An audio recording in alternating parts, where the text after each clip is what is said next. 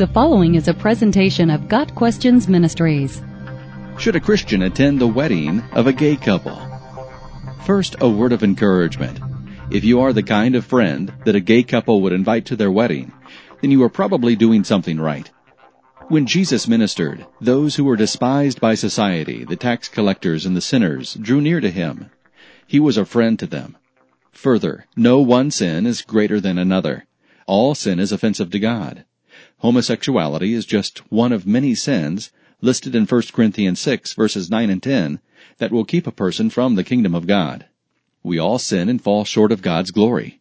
It is only through Jesus Christ that we may be saved from sin's eternal consequences.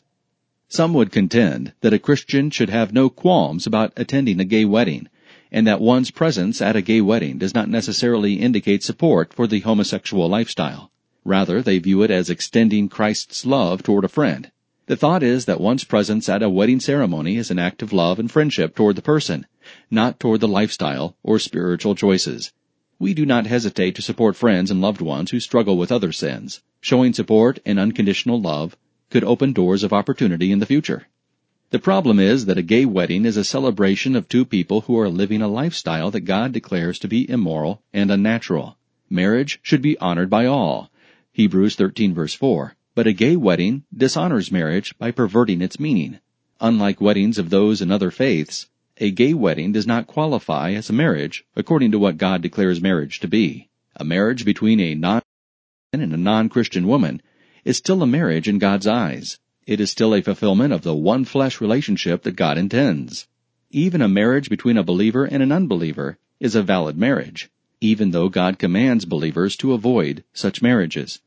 A gay union is not a marriage in God's eyes. God ordained marriage to be between a man and a woman for a lifetime. To take that holy and blessed union and link it to something God declares to be unholy is unconscionable.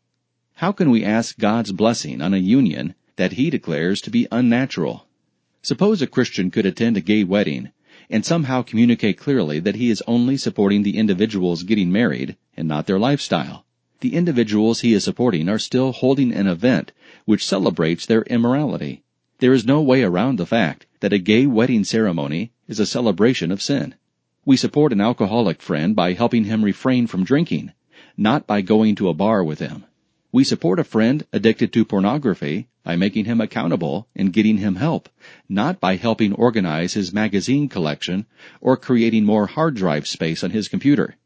In the same way, we support a homosexual friend by helping him out of the lifestyle, not by signing a guest book at a celebration of homosexuality. We do not truly help our friends by attending an event where their sin is applauded. It is admirable to show love to a friend.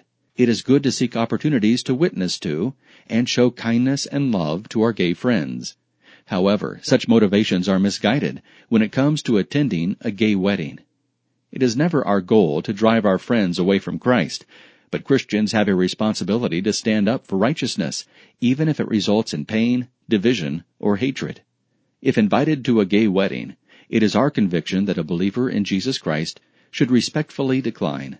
But that is our conviction. A gay wedding is not an issue the Bible explicitly addresses. There definitely is no "you shall" or "you shall not" in God's Word regarding attending a gay wedding. Based on the reasons and principles we've just discussed, we cannot envision a scenario in which attending a gay wedding would be the right thing to do. If after much prayer, study of God's Word, thought, and discussion, you are led to a different conviction, we would not disparage your faith or question your commitment to Christ. Got Questions Ministry seeks to glorify the Lord Jesus Christ by providing biblical answers to today's questions. Online at GotQuestions.org.